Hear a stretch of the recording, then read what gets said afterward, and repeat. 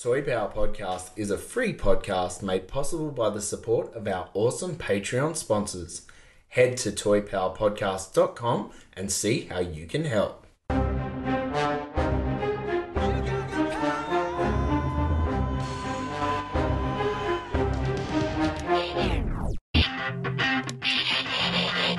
yeah, business power.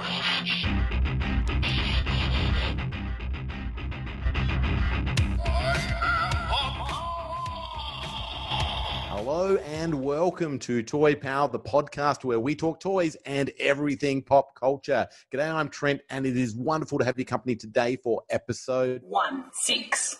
This week on Toy Power, it's all about toys, toy fairs, and comics, and then we're going to take a little look at digital versus real comics in light of some of the debacle that's going on with Diamond Distributors at the moment. Joining me today in the virtual Zoom studio, we have Frank. Well, hoi, hoi.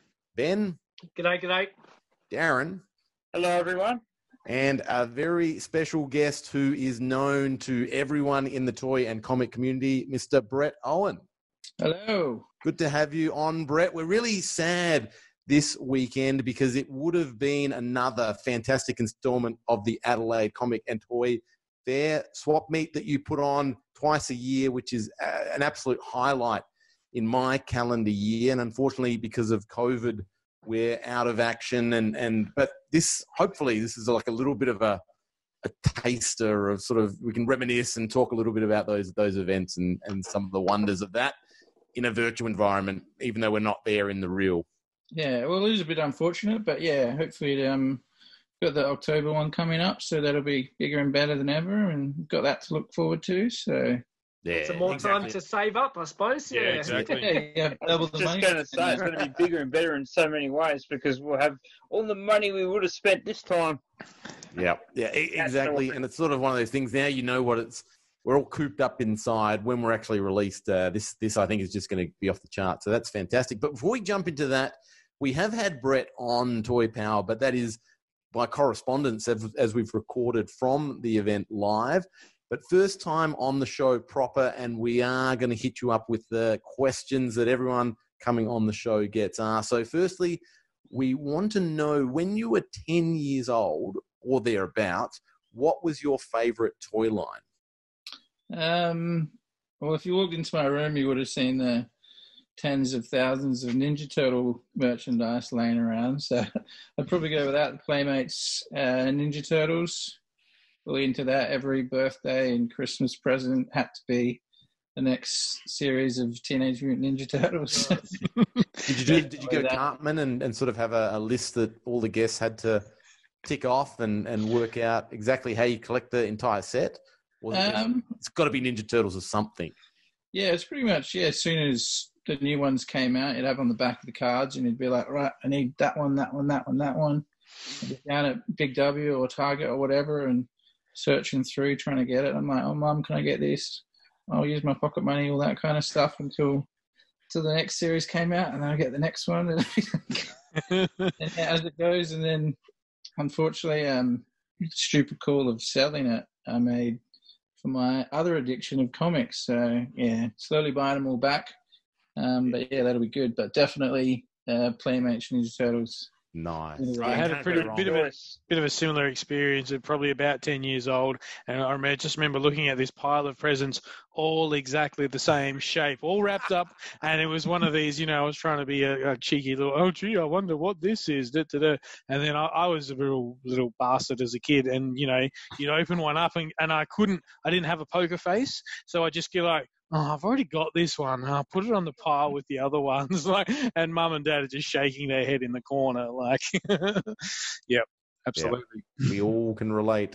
All right, Brett, in terms of movies, did you have a favourite film when you were sort of at the 10 or thereabouts? What did that be about? Born in 83, so it was at 93. Once again, I guess the Ninja Turtle movies were coming out there. We had Vanilla Ice rocking it, so that was pretty good. Yeah, I like them. I think Jurassic Park, that was 94, was it? Yeah. Around then, 93, 94, yeah. Yep. Yeah, so Hard to top. definitely huge fan of that. Toy line of that as well. So perfect. Yeah, I'd probably go with that. The Jurassic Park and the Ninja Turtle movies. Yeah, no, very, very solid calls there. Jurassic Park still holds up really well. Even special effects are certainly does. still incredible for a film that sort of was pioneering a lot of those digital effects. And to me, this is what you need to do. You need to break down each scene and work out the best way to shoot it. Doesn't have to be all digital. Doesn't have to be all puppetry. Somewhere in between is a happy balance. I think Jurassic Park is still the hallmark for doing it seamlessly, picking the right scene and shooting it in the right way. Yeah, well, didn't they? A lot of that was actually animatronics and that. There wasn't a lot of digital in it. Yeah. That was Stan Winston. Yeah, a lot of animatronics. But I think the T-Rex, chasing the Jeep, and that was obviously, and then I think some of the Velociraptor parts. But yeah, and the big dinosaurs. But yeah, I think that to me is the key. You don't just throw animatronics out the window and go, we can do this all digitally now. You just use it where you need to. I think, Jurassic World as well, when they did that, they made a point of using a lot more animatronics than just, going everything like special effects. So, keeping it alive. Exactly. Because the brain can tell the difference. Yeah. Good in that way. All right. And now, final question. We know you're a massive... If people at home, obviously listening to the podcast, can't see where Brett is, but he's got probably about 10,000 comics sitting there behind him.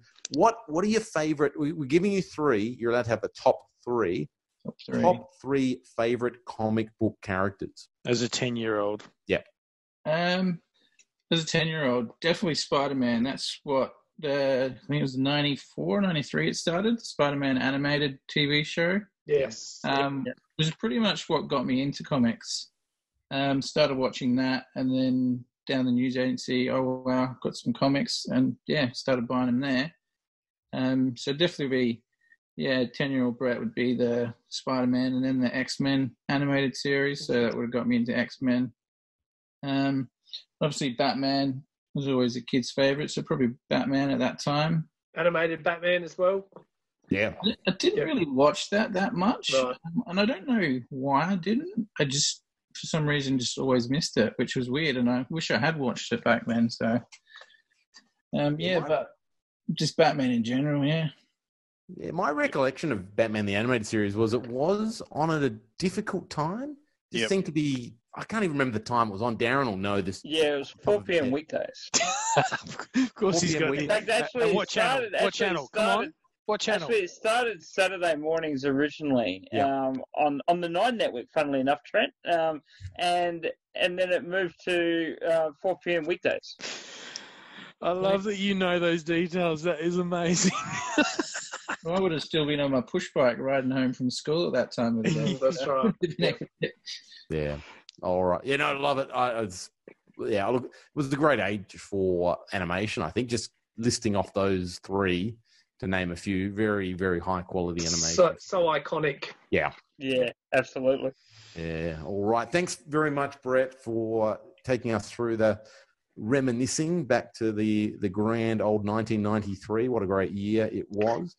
We're going to move on now to toys, fairs, and comics. And as we said in the intro, Brett does run one of the premier toy and comic events here in South Australia. It's pretty much my favourite event of the calendar year. And generally every year, if we're not suffering a pandemic, we get two to attend. And this is one of those things. We now, as Toy Power, we generally get a couple of tables. We have a bit of a showing there, generally rove around and try and capture the feel and the vibe of the show. But definitely it's always in our calendar now. But what... you've been doing this for a long time now. What's sort of the drive for you and what's the enjoyment you get out of hosting? Because a lot of work, right, to put one of these events together. What gives you the most? Probably the drive. Like, I just like the community. Like, you get there and I just walk around the whole day chatting and stuff. Like, I don't get a chance to actually look for toys, which I guess for everyone is the best bit. But you just chat to everyone. It's a massive catch up, like all the toy guys, all the comic guys, and everything. And it's just like you said, just a fun day. Like, I enjoy it that much. And yeah, just like being able to get the community together, because I know it's not just me there. Like you guys said, it's the big thing on your calendar. It's Absolutely, it brings the entire scene or community, and not only across Adelaide, but many people from interstate come across for it as well. Yeah, well, yeah, that's actually been good. The people coming from Victoria and to travel, 9-hour drive, that's a big commitment. And for me to be getting something like that is like, wow, people actually do like this. So yeah, that's really flattering to have that happen to me. So. What was the moment when, because obviously everybody knows the Mega Toy Fair, was there a moment perhaps at that con or something else where you just went, do you know what, I can do this, I can take what they're, full respect to what they're doing, but this is my vision? Like, what was there a tipping point where you just went, I'm gonna explore this, like, what, Yeah, well, I kind of thought about it, and because that's a toy one, and like you say, I'm a big comic guy. There's never really anything like the Comic Cons. They're more about what movies are coming out than what actual comics are coming out, kind of thing. And so I thought, I'll get comics together, and talking with it, I thought, well, I like toys as well. I like Lego. I like video games. Let's kind of bring them together, and then just put this little one together, and like 400 people showed up, and I was like, what the hell? Like, expected, a few of my friends and a few of their friends, and then and I thought, well, I'll try it again, and it went even better. And then so now I'm like, I love doing it and love putting it on. And when you see all the faces and everyone loving it so much, from kids to big kids like yourself, it's just great to put it on. And I want to just keep growing it. Like, I don't expect to be getting 20,000 people attending next year, but I'm happy to do step by step until it comes whatever it's going to evolve into. So, I remember back 20 odd years ago, the only comic conventions things was amalgamated with the CDs and vinyl fairs. So you'd rock up to a hall and there'd be like, this is a CD, comic and vinyl fair. And Tony from Adelaide Comics would be the only comics being sold there, and everything else would be CDs and vinyl. And it's like, well, what's the point in having comics in the main part of the title? Just the one guy, yeah. So, all right. So, how many of these events have you actually hosted now, Brett? The first one's in 2015. And then I had one a year, so 115, 116. And 2 every year since. So what's that? That's 8. So 8 would have been having, like Trent said, 9th this weekend, but the 9th in October, so that'll be even better. So Yep. And then the 10th next year, that'll be pretty cool. Yeah. Sweet. I have to throw a little birthday cake and some streams. That's it. Absolutely. Yeah.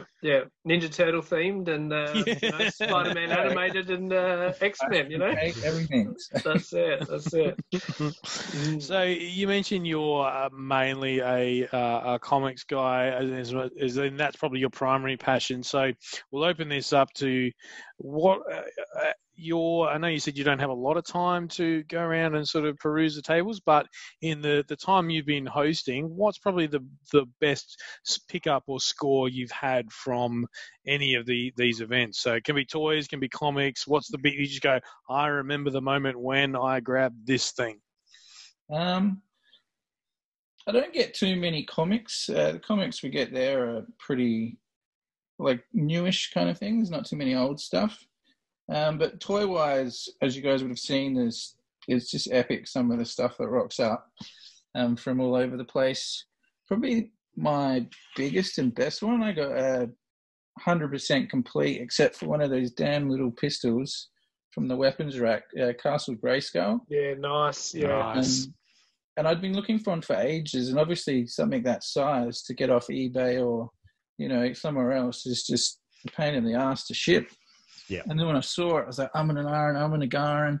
And the guy's like, 200. And I'm like, no, it's not so much that. And he goes, all right, 180. And I'm like, no. You're not hearing me. And then I'm like, I've always wanted there was an Orko sitting there. And I'm like, if we chuck in the Orko, maybe. And he goes, you can have the Orko. And then he just grabbed a random figure and he goes, here, have a Stinkor as well. And I'm like, you sold me on Stinkor. And then so So that was probably one of the best. The other one, I scored a turtle party wagon for like $100, mint in box. So a vintage one, not the reissue. Yeah, vintage one. So nice. The guy that I got it from, I bought it just before it opened as well. Like I thought I'll go around and say hello to everyone, make sure everyone's okay before I open the doors. I don't know, like just casually, how much is that? He's like $100, and I'm like, done. Put the money on the table then. And he goes, do you care if I keep it at the stall as just a bit of a draw card so people come and look at it and that? And I'm like, yeah, that's fine. And you're saying people kept coming up and asking how much it is, and they're offering more money and everything like that, and kind of felt bad, but I think it's, you can see that behind me, the Ninja Turtle party wagon. Yeah, there's got to be some perks to all the time and effort and energy you put into creating that event. Yeah, I think you're entitled to a little bit of a early bird gets the worm type thing. Absolutely. I'm guilty of purchasing toys before the event opens myself. So yeah. All right. Why say no if good opportunities come your way, gentlemen? So, on the topic of comics, what makes vintage comics more preferable over newer titles? I just think that. How about the smell? Have you guys ever opened? Yep. I know exactly what you mean. And you get this smell. And I actually looked it up. Apparently, it's the compounds in the paper breaking down. They make like some kind of like special compound, and and just for starters, you just open up and it just smells great. And I'm sure everyone would agree with that. You can't do that in your comic. No, but seriously, like I don't know. I find the stories better. Like, you have, say, Spider-Man. You're reading the earlier comics. It's the first time he's fought Doc or the Green Goblin or Kingpin or something. Not the 15th time that story's been retold, 2 years ago, when it's like, well, hang on, I read that in 1973 or I read that in 1968. It's the same story, just different pictures. I find collecting them more fun. You can go to any comic shop in the world and buy a comic that came out 5 years ago. If you try to buy a comic from 1965, it's a lot harder to find that in a comic shop. So I think it's more like the thrill of the chase. Like probably the same with you guys. Like Darren, I know you love your Batman toys, but if you went into Target and bought a new Batman toy that came out, a couple of months ago, but then you went and bought, a Batman toy from the Adam West TV show that came out in 1965 or when was it, 66? 66. Yeah. When that was out, then that'd be a much more fun purchase for the day, kind of thing. It's just, I don't know, just stories. Yeah. Yeah, absolutely, and the obscurity of it, and just the luck of being in the right place at the right time and having the opportunity to buy it. Like a lot of the pre-hero stuff, like when Fantastic Four and the Justice League and Spider-Man and X-Men, they all started around early 60s, but a few years before that, I collect like all the horror stuff, like all the weird monsters and like crime and stuff like that, which is like really, really good in there. Like weird stories, like the most obscure things, and they all have little twists at the end, and it makes them like really exciting to read. And even that, like they sort of write in a comic, you'd have a page and it looked like a page out of a novel, and it was just a comic story, but no pictures. And I don't know, just you don't get that these days, and they're a lot more interesting to read and the smell. So yeah. Nice. Hey, speaking of the age, you mentioned some sort of comics from the 60s and stories from the 60s. What is the oldest comic you have in your collection? I've got ones from early 50s, so 53, 54, 55. I don't collect anything. Like I made a cutoff of January 1959 was when I'd collect up from that. And the only things I get down are there's a few issues of Strange Tales and Journey into Mystery that I get. Everything else, if I see something really cool, I'll pick it up, or something cheap, I won't actively search it. But yeah, I've got quite a few from the 50s that are just same thing, alien stories or crime or horror. Just What's significant about that particular 59 date that you just don't go earlier than that? Is that a degrading factor or a resale factor or? Well, I just wanted to put like a date because then it's either where do you stop kind of thing. Like, but it's also there's 4 titles that are out that Marvel released that they were running: Journey into Mystery, Strange Tales, Tales to Astonish, and Tales of Suspense. And Tales of Suspense and Tales of Astonish, the first issue was January 1959. Right. So I'll collect up from that. And Journey into Mystery 50 was December 1958, and Strange Tales 75 was, I think it was August 1958. So they're kind of like my cutoffs. So that's why I decided everything from then up I'll collect. So slowly getting there. So cool. Makes sense. Nice. And let us know what your favourite comic writers and artists are, and sort of why they particularly shine over others. Once again, it's all the old guys. Like it probably sounds a bit cliche, but Stan Lee just wrote amazing stories back in the day. All the original Avengers, X-Men, all those obscure stories I was telling you about the aliens and all that. He was doing all them. And it kept going on for years after that. And yeah, even like Jack Kirby as an artist, Steve Ditko, and the people, not only were they artists that were, helping draw and create what Avengers and Spider-Man and stuff look like, they're actually writers. They used to write most of, like in the older pre-hero stuff, they'd write a lot of the stories and draw them themselves. They'd make the storyboards up and stuff like that. So I think older, probably writers like that. And then newer stuff like Chris Claremont. He's one of my favorite writers. He wrote X-Men from early 70s and he's still writing it. So whatever that is, 40 years. Yeah. So, yeah. I don't know. There's probably other people, like mainly, as you could probably tell, I'm picking everyone from Marvel. Being majority of my comics are actually Marvel comics, and that's what I collect. Yep. What about the independents and things like, or the freelancers like sort of Frank Miller who jumps between, and Todd McFarlane? Yeah.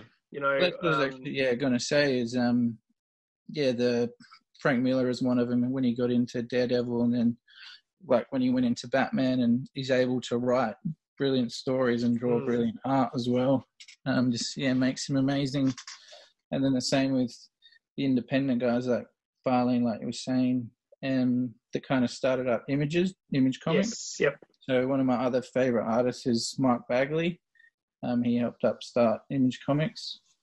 Like him, Fairlane, and Jim Lee. I just love his art. I think it's brilliant. Yep.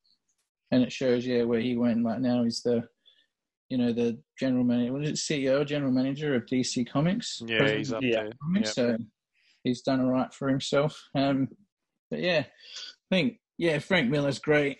Jim Lee, Todd McFarlane, some of the newer ones. I was going to ask, are there any of the up and comers where you sit there and go, wow, this, knowing the old stuff as well as you do, are there any of the current crop where you sit there and go, wow, this kid's going to be a superstar? There's a lot of artists that are amazing. They do amazing comic covers. They do amazing pictures. But then I think it takes a different set of skills to actually do the entire comic. Yeah, and also to keep it continuality, I'm a big fan of Ben Templesmith, who did the original 30 Days of Night sort of stuff, and he did Welcome to Wormwood and everything. But and he's an Aussie as well, so hurrah! But he just so much trouble just getting his stuff out there and just keeping up with the deadlines and just keeping the politics that goes on behind closed doors and things. So I feel for them in that sense.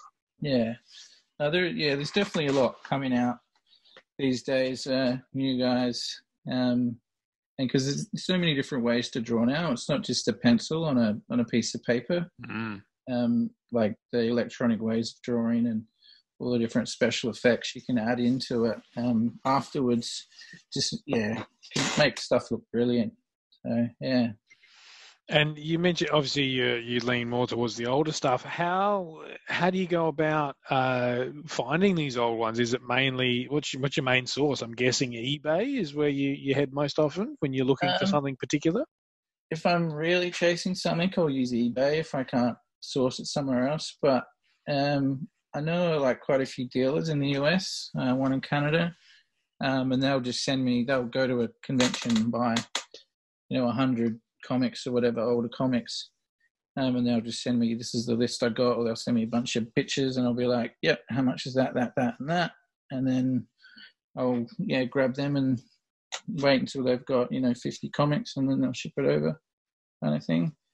That'll be the main way I get the older comics, because Marvel comics they weren't actually released until the mid 60s over here, so anything older than that was never actually came out.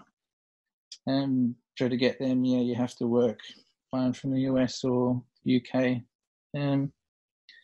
But yeah, that's majority of it would be, people I know that I've met around the place. There's a few people in Adelaide that I see, regularly. They get stuff on, like Ben said earlier. Tony Albanese, that used to own Adelaide Comic Centre at the record fairs. Head around his house and he's always got something new for me. So he's your dealer.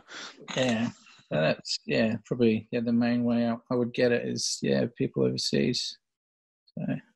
Very awesome. What are some of the surprises you've found when buying older comics? There's been some really, really good ones. Like, I've found some good ones, like a Jack Kirby signature in an early Fantastic Four comic. I don't know if you know the Inhumans, first appearance of the Inhumans, which already was an expensive comic, and then to find if you were to put a money price on it, a $300 to $400 signature. Wow. But that's the only one I've got of his, and I think it's so much better to, instead of like signatures you get these days where it's at a convention and they sign like 100,000 of them in a day kind of thing. It's probably some guy's gone and met him at some random little place and got the signature. That was pretty good. I found other random artists in older comics. Another one, I found 2 Stan Lee ones. But my favorite was, I had this X-Men comic, Days of Future Past. I don't know if you've ever heard of that story. Oh, yeah. Right. Yeah. So I bought one of them. I already had one in like really high grade, and I saw another one and it was high grade and it was super cheap. And I thought, I'll grab that. People are always after it. I might be able to help someone out. And then so it came in a pretty poor board. So I thought I'd put a fresh bag and board on it. And as I open it up, look inside the cover, and it's signed Stan Lee 83. And then Chris Claremont as well. So 2 of my favorite people in comics. Oh, nice. Wow. And 83 being the year that I was born. So as old as me kind of thing. So now that's why I have 2 copies of the same comics. So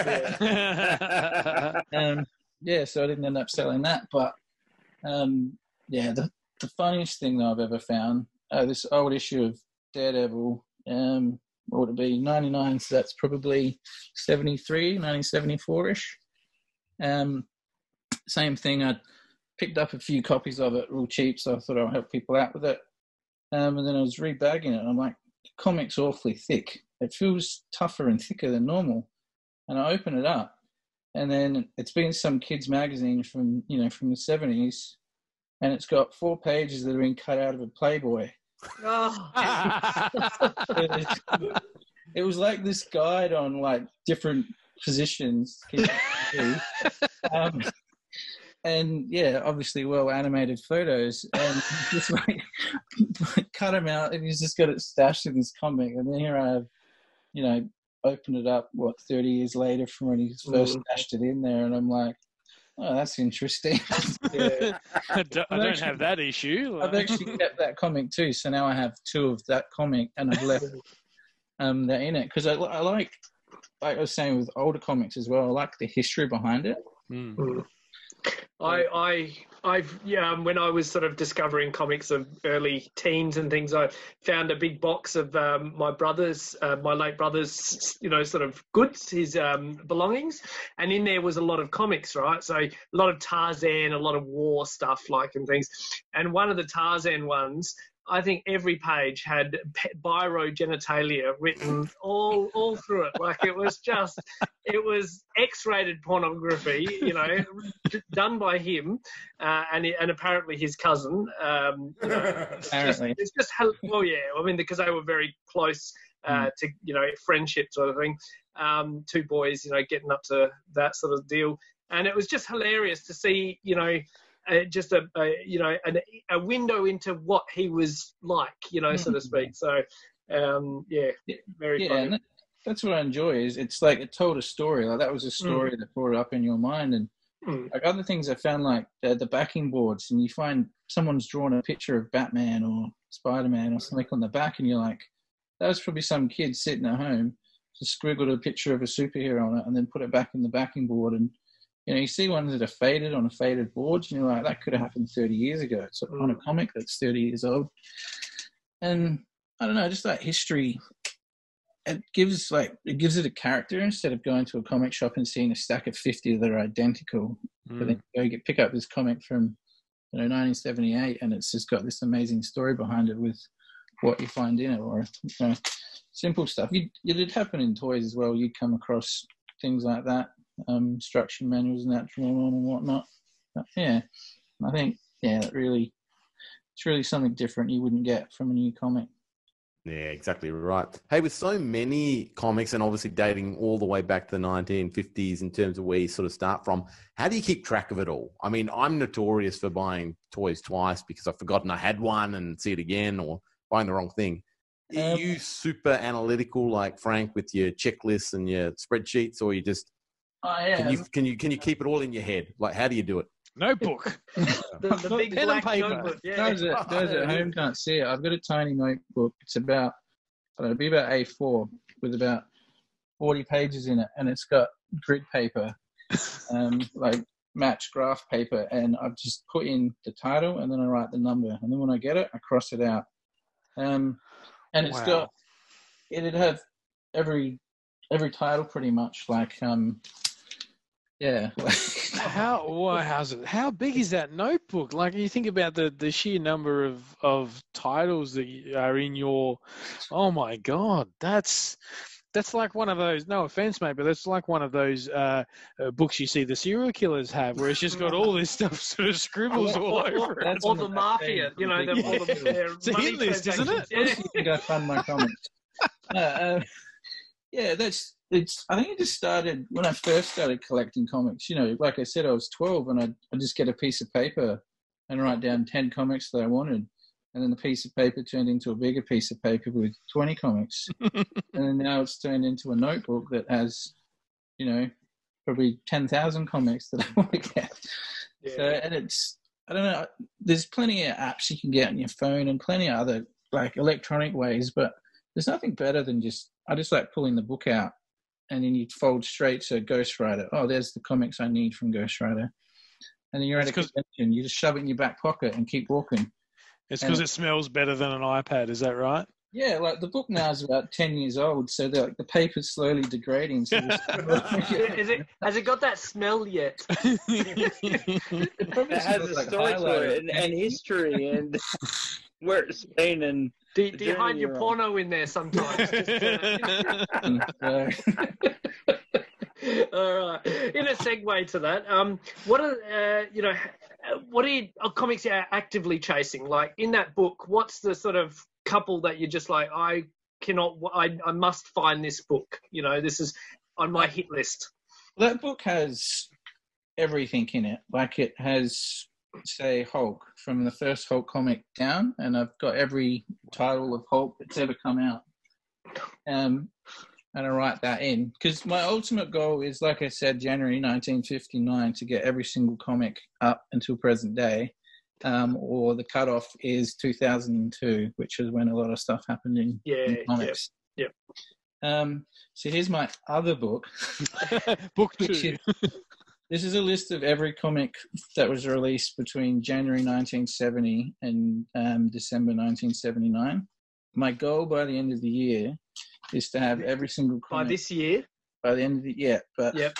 it's a bit hard at the moment. It's a bit of a weird year. Yes. But yeah, it's to get every Marvel comic released during 1970s. Wow. And what sort of number are we looking like? Like is it 5,000 comics? Is it 10,000 comics that I haven't actually put the number up. I haven't worked it out, but I don't need that many. No, not necessarily. You mean, but how many comics were actually I would towards the early 70s. They were probably doing 5, 6, 7, 8 comics a month. And then mid 70s to late 70s, it'd be anything between 15 comics a month. Mm. So what do you got? 10 months, 10 years, 12 months, 10 years. 12 months a year, 120 months. Yeah, so that's part of what I'm actively searching for. I've got most of the main stuff. It's all the obscure things and the reprints. That's what I was going to ask. How far do you go with that? Are you one of these people who your alternate covers and the one shots and all this sorts of stuff, or is it literally the mainline titles? Well, I despise variant covers. Like, I love them for the art, but when a company puts out the same comic and just puts 20 different covers of the same thing and trying to pawn it off, it kind of bastardizes the actual thing. But sure. So I don't get too many of them. But yeah, as for the 1970s, there isn't too much like that. So I'm trying to get everything. There is a few series that are reprints, so they're kind of if I see them, I'll get them, but they're only like $1 each, so they're pretty easy.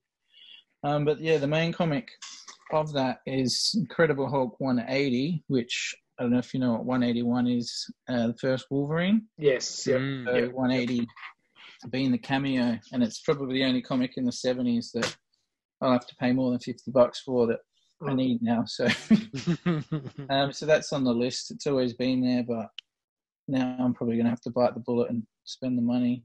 Yeah, that's kind of what I'm hunting at the moment. Yeah. And then obviously the few comics from the 60s I'm missing, but it's down to the pointy end of the price line. So. Yep. So just you said you're a big Turtles fan at the start. Have you got all the Turtles comics and things? Do you go down that route as well, or? I've wanted to for so long, and I'm a very first print only kind of guy. Yeah. Well, 1 to 4 is going to be hard, and then it's not too bad after that. But 1 especially is difficult, and Yeah, and they are on my list. The few comics that I collect outside of Marvel are Ninja Turtle comics. And I would like to get the older ones, the 80s stuff. You're going to need another book for all those, mate. Like, there are quite a few variations of those, like spin-off series. I've got issues where they teach karate. Each turtle teaches you a different weapon style and things like that. It's crazy. The best way to learn it, wouldn't it? Oh, of course, out of a comic book written by some white male who's never picked up the weapon in their life. So knows how to draw it though very well. I'm sure they get taught by a green turtle with a sword and a bandana. That'd be so much more fun. So we know. Obviously, comics is your first love, but we are a toy podcast. So, what sort of you've mentioned you sort of delve into both of those worlds. What toys are you actively sort of looking at the moment? What do you, if you had to say, what are the toy lines? We can see some behind you. You've mentioned the Turtle Van. What toy lines are you collecting, basically? Well, I've kind of cut it down to I could just go intense and get everything, or I could just get the basics. And the example that I use is I could buy 100 different He-Man toys, but I've just gone with getting Battle Cat, He-Man, Skeletor, or Panther, and that's kind of all I need. I've gone for the play sets too, like I've got Castle Grayskull, I've got the Technodrome, I've got the Sewer play set, and I do want Snake Mountain. But yeah, that's kind of what I've done, is left it at Series 1 and not delved into the millions of other kind of toys that are out there. So that's kind of how I'm collecting. I did recently, and Ben picked up one of them, sell off some of my Dino Riders. Trent got one actually too as well, a Box Taurosaurus. And I'm already regretting that. I think I should have kept my Series 1 Dino Riders. I just went with keeping the Ankylosaurus, the T-Rex, and Diplodocus. But yeah, that's kind of what I collect and what I'm kind of actively looking for. I need April and Krang to round off my Ninja Turtles Series 1 and 2. Snake Mountain I want to get. I've just started Exo Squad. I've always liked that. Cool. Yeah, very cool. Yeah. Love the TV show. Love the idea of mechs in general, kind of thing. Yeah. So yeah, I've gone for starting that. I've got a few of Series 1. And you dabbled in Supernaturals as well. That was something a bit. Yeah, the one I got recently, Ben saw. It was the one I had as a kid. It was the only one that I had, and it was just random amongst all my toys and stuff like that. And just a little ghost. Got it, opened it, never knew what it was from, kind of thing. Never saw the TV show, never saw anything else ever again. And then obviously in later years realized what it was. But yeah, I wanted to get the one that I had, and I had thought about going down the Supernatural path, but I want to get Mask as well. That's on my list. I don't have any of them. Just like Series 1 stuff mainly, because then you get the main characters. Like I've gone for some of the Gen 1 Transformers, Optimus Prime, Soundwave, Megatron, all that kind of stuff. I'm going for them. And yeah, I'm just kind of not actively searching too much at the moment because of like the way the world is. It's a lot harder to get stuff. It's a lot harder to get comics and things like that as well. So that kind of cuts it. Plus, all my toys are in boxes, and it's evil. Like, you can't have stuff that you've got boxed up. I don't have anywhere to display it, because I have so many comics. I literally have a room that's 4 walls, ceiling to floor, comic boxes. Wow. I counted them the other week, 192 short boxes. But I've been organising why I'm spending so much time, and I'm over 200 now. So yeah. Wow. That boggles the mind. Yeah. Oh wow! It's a library. We're looking. He's panning the camera around, and it's just everywhere you look. There's long boxes and shelves, and oh my god! This is room 1. When the social distancing's over, Brett, we're all going to have to come around for a readathon. See you in 50 years. And have you read all of them, Brett? I read my older stuff. I read the stuff when I first started collecting as I was buying them, and now I read the older stuff, but I get too many, and being an adult, you have to actually do work and stuff like that. So I don't have as much time as I would like, but I have read a lot. The stuff from the 60s and a lot of the stuff in the 70s I've definitely read. But yeah, the older stuff, the newer stuff, not so much. Yeah. Sorry, I went off on a tangent there. No, that's fine. You're right. No, that was really cool. Very interesting. That has been fantastic. That is incredible. I knew you were massively into comics, Brett, but that's just blown me away with the size and scale and the lengths you're going to complete what is an epic span of Marvel comics and a few other things. So that incredible journey, and can't wait to sort of see how you go with that. We did touch on Toy Pal last week about, obviously with COVID going around, distribution to the comic book stores, as we know, is all done by one distributor, that is Diamond, and they basically pulled up stumps and sort of packed up and kind of went home while this thing's going on. One of the, I guess, there's this sort of trade-off, what happens next and how many go digital, how many wait for print, what that does to comic book shops, which are kind of like the lifeblood and, need to keep sustained, and how they're dealing in this scenario with their supply basically being impacted. Pros and cons. I'd love to get your insight here about what's going on now and what this means for the future of the comic book industry, where it's going to head, and some thoughts. Do you have any sort of ideas on what this is like at the moment with what Diamond has done? For the comic publishers in general, I think obviously they're losing money. Diamond being the sole distributor, they can't get their stuff out, and that's just like absolute. It's a bit of a shake-up that they realise now they should actually get rid of the monopoly and make it so, other people are doing the same thing for different places. So that if, say, Diamond did drop down and they were doing the East Coast of the US and another company did the West Coast, then the West Coast could pick up some of the slack and do what Diamond were doing. But I think it's bad for comic stores in general because they're not getting new stock in. People aren't, so they're not making an income from that. But I'm looking, and what I'm hearing from stories is that all that, you go into a storeroom of a comic shop and they've got tens of thousands of dollars of dead money, like it's just back issues from the last 30 years. So they're selling them now. So they're selling, say $10,000 in these old comics a week or whatever. Those $10,000, they haven't had to pay for that $10,000. So what I'm hoping is that those back issues is what keeps the stores alive, because they're not forking out for new comics. They're selling what they've already got. Does that make sense? So yes, yep. Yeah, it does. So there's no outlay. It's just all inlay kind of thing. They're just making 100% profit on something that was practically come from nowhere. So I'm hoping that works out for them, and it works out for people can experience the old comics like I do. Absolutely.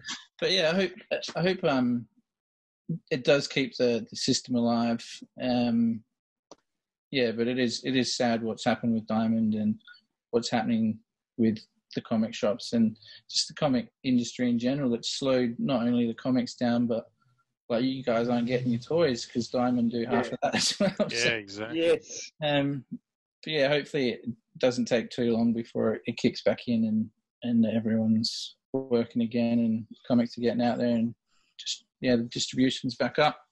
And Are you hearing much about how as you talked about, the back issues and the capacity to generate revenue from them? Are you hearing much anecdotally about how they're selling, whether or not there is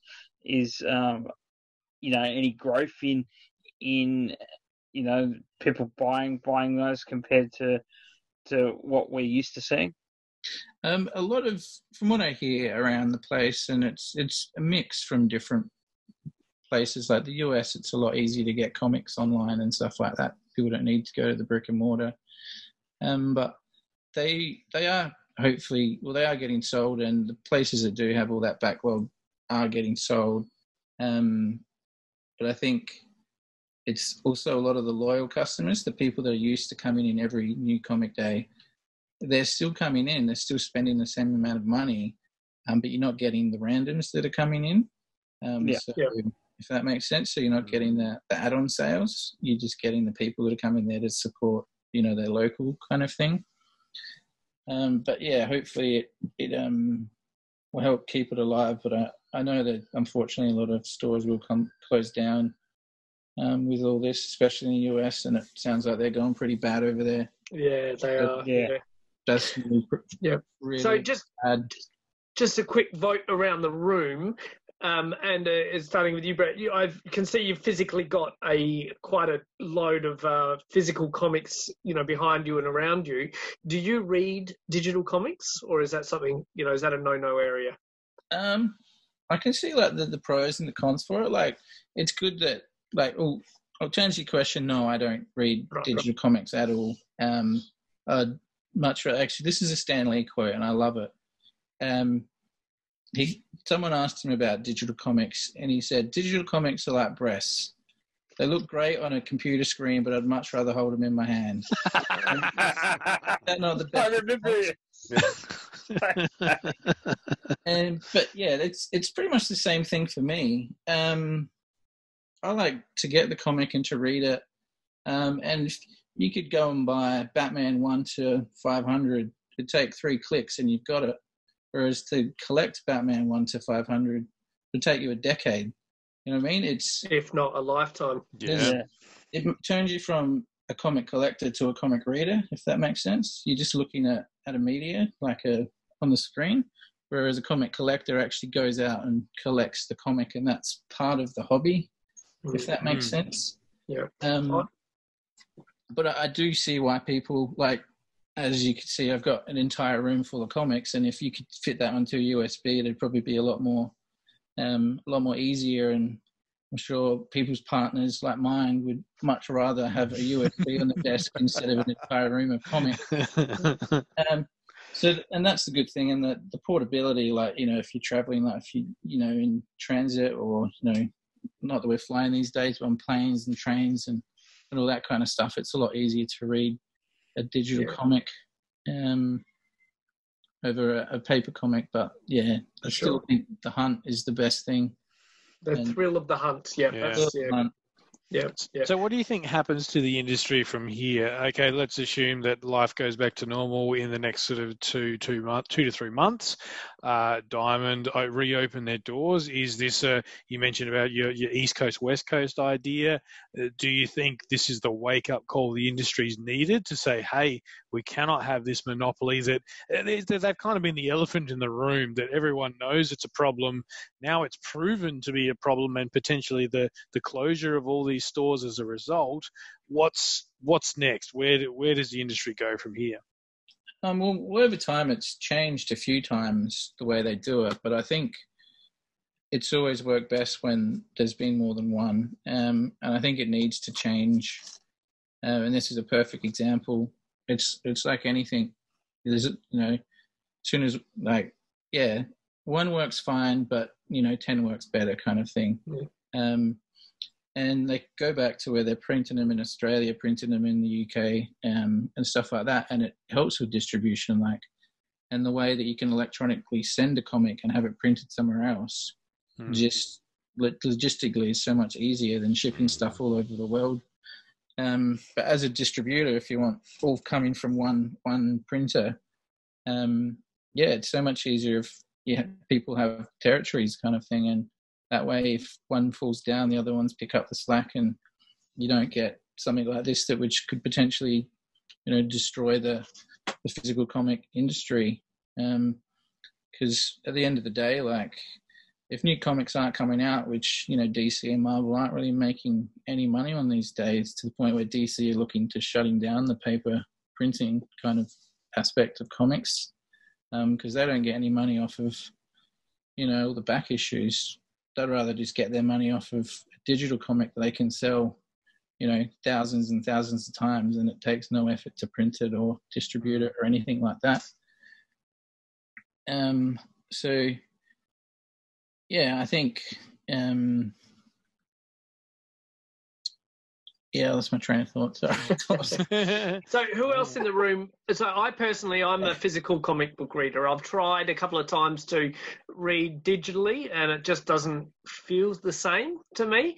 About the only comics I've read digitally and stuck with is those Masters of the Universe mini comics that came out a few years ago. Around, that was the only way you could get them at the start. Yes, correct. In the trades. Yeah, and I think Reed gave me Deadpool and Walking Dead to try, and maybe even The Boys, and I gave it a big effort, and I just, after 5 issues of each, I just, you know, couldn't keep my interest in reading digitally. It just didn't feel the same for me. So I'm all about the physical form. So Frank, I know you're a bit of a digital man. Yeah. So as someone who sort of works in the technology space, and to your point, Brett, I already have, you know, annoyed my wife with a room that takes over a huge portion of the house, and so my comics are digital. I think in the same way that, you know, your record or your CD stores have gone the way of the Dodo largely, or they're a very niche thing now, and that entire industry went online. That's how people get their music. You pay for your Spotify or your Apple Music or whatever it is I kind of feel that's where the comic industry is going to go. And I feel it's been slowly pivoting in that direction for a long time. And I think the current situation with Diamond is going to exacerbate that and make that come a lot faster. Look, I totally take your point, Brett, about the feel and the smell. I feel that way about toys, particularly. I've opened vintage Ninja Turtles only in the last sort of year. And the first thing I do is it go up to the nose, and you're like, oh my God, that's amazing. So I totally get it. For me personally, when it comes to comics, I love just the ability to sit in bed at night and just go flick, flick, flick. And I can read an entire run of, 10, 15 issues versus, trying to get those out of a long box and manage it that way. So that's kind of where I sit. But, I'm not one of these people who's like, digital only and screw paper. Like I feel there's a market for both. Yeah, I think you're 100% right there. Like it's just that easy, and that's why it's so good and so appealing to people. And I think that is where it'll be in, sooner rather than later, completely digital. Because at the end of the day, Marvel, DC, they're all sub-companies of Warner Brothers and Disney, and all they want is to appeal their shareholders and make more money. And if there's more money in digital comics because it's easy to put out, then that's the way it's going to go. They don't ultimately care about the people that want the paper. They just care about who they can sell more comics to, and digitally it's easily cheaper and easier way and more people to sell to. So another unfortunate thing. Aaron, you a digital fan, or are you more of a physical? Like everyone so far, I see the pros and cons of both. I lean more towards the paper personally. I'm probably more of a trade paperback or hardcover edition kind of collected works now, as opposed to issue by issue for most things. There are a few exceptions to that.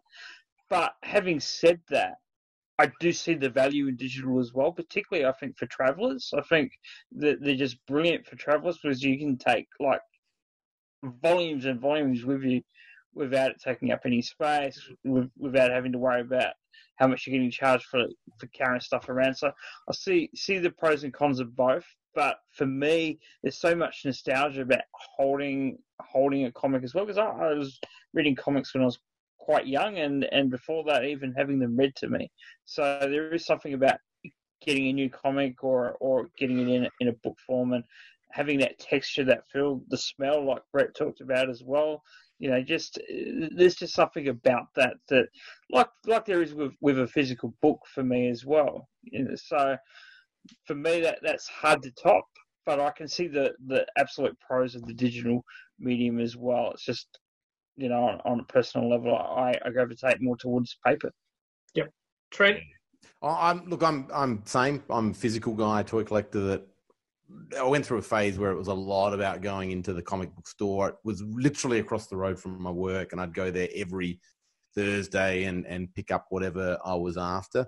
But I have, so definitely physical. I've tried digital where I've had to, and part of my digital experience is probably not having the best devices. I've tried to read them on my mobile, and just found it just not for me. And if I had a really flash iPad or something, maybe that experience is a lot nicer. I don't know. But to Darren's point, I love trades is probably the way I kind of get it now. Like I'll get single issues for anything Master of the Universe. I want the single issue, and then I'll buy the trade as well. But for me now, just stacking them on my shelf, there's something about trades that I like. I can see the spine. I can go and read the story quite easily. It's just a neat way to have the concise story told. But I've dabbled in each, and at the moment, I'm probably not spending a lot of money on toys and comics. But I would definitely miss it if physical comics weren't available. I mean, that to me would be a really sad thing to have happen. And I know we have to live in the times, and there's innovation and cost factors and all these things. And this pandemic will shine a light on some of those issues. And hopefully, to Brett, I know Brett made a really good point around, sending files, having them printed locally, and maybe something in that space where we can print for that market. Because there'll always be, well, at least at the moment, there's a market that wants physical comic books. And I would think so for the next 20, 30 years, those people will still be around. I hope that we can cater to those guys, because it shouldn't, sadly, I know it is, but it shouldn't be just about making money and what's the most profitable. It should be about respecting your fan base and trying to keep something about the history of where this has come from alive. I couldn't agree with that. And just the other thing, we've talked before about the stores, the mum and dad stores or whatever, the small independent comic shops that have got a lot of skin in the game right now as to where things go from here for them. But they have played such a pivotal role in making sure that these characters were out there, that they reached the public conscience. Would we really have would these characters be household names? The DC and the Marvel characters. Would we have a Marvel Cinematic Universe or all the other things from DC that we've had if it wasn't for the fact that initially in this country news agencies, but all around the world there's been comic specialty stores that have pushed these characters home to people, whether it's been trendy or not. Pre Big Bang Theory, pre Iron Man, pre The Dark Knight. Just pushing these characters because they believe in the love of comics. They're not people that have made millions doing it. They've just tried to make a living pushing something that they love and making sure that the next generation gets to experience what they had. Yep. Very well said. Awesome. On that note, we're going to wrap this episode. Thank you so much to our special guest, Brett, for coming in. And we can't wait until October when we get to all get together again and really have a catch up and get down to Brett's comic and toy trade day. Thank you very much for having me, guys. It's been a pleasure and an awesome chat. It's been awesome having you on the show. As we've all said, we always love the comic and toy fair. We're very sorry it's not going ahead this week. I actually had annual leave approved, and then I sort of, I sent it back after, had it reversed because I figured, if the reason why I took it wasn't on anymore, I wasn't sure I needed it. But to that point, we all can't wait for it to come back. We know it's coming back. It's just, and it's going to be a bigger and better event, and we're going to enjoy it that much more because we've been, we're going through this period where we can't enjoy those things. So when it does come back, it's gonna mean so much more. Yeah. Well, yeah. Looking forward to putting it back on, and great to have you all back there again. And yeah, hopefully I can keep you entertained and not let you down. No chance of that. For those that have never been, I'd just like to say Brett's always made us feel very welcome. He's let us record at the event, as Trent spoke about before. Brett's guested on episodes of Toy Power that we've done at the event, but he's always welcomed us in to do that. All the way really back on episode 6, I reckon, or something. 6 or 7 or 8 or something. Wow. It was just Frank and Darren because I was working that day or something. Yeah. But very early on, so it's Yeah. So no, we really appreciate everything you've done for us, Brett. And I appreciate you coming. Appreciate it. Because it's not just me that's doing the fair. If you guys didn't exist, the fair wouldn't exist. It's people like yourself coming along that make it what it is. It's not me. So. No, it is fantastic, and we love it. Awesome. So thanks so much to Brett for coming in, and thank you to all our patrons again for their ongoing support. I know some of the commutes that people used to do aren't there anymore in this sort of isolation environment. A few people got a bit of a backlog of Toy Power to get through. I know myself, I always listen to it on my commute. And I've probably got to catch up on a few of our older as well. Start back from episode 6. You've only got another 160 to go. But thanks for everyone on the Patreon pages, keep catching up and chatting toys and all the great images and conversations we've been having. It's really kept me entertained and immersed in the toy and pop culture space. And to all the other listeners for tuning in, we really appreciate your support, and thank you so much for sticking with us. Like I said, just shout out if you do want to catch up, chat to anyone. If you're feeling a bit stir crazy being at home, we're always here to reach out to have a chat and talk anything toys, pop cultural, whatever you want to chat about. And hopefully very soon we'll be seeing you around the toy aisles again. And until next time, good journey. You can find the Toy Power team at all the usual online places. Facebook.com/ToyPowerPodcast, at Toy Power Podcast on both Twitter and Instagram, or have your say and email us, toypowerpodcast@gmail.com. Subscribe to the show on both iTunes and Stitcher, and please leave us a review. Otherwise, we just assume we're awesome. We are a proud member of the Giant Size Team Up Network. Check out all the awesome shows on this awesome network full of okay people. Want to learn more? Go to giantsizeteamup.com, where you can find us and a whole lot more awesome shows. Well, they're not more awesome than us, but they're... Yeah.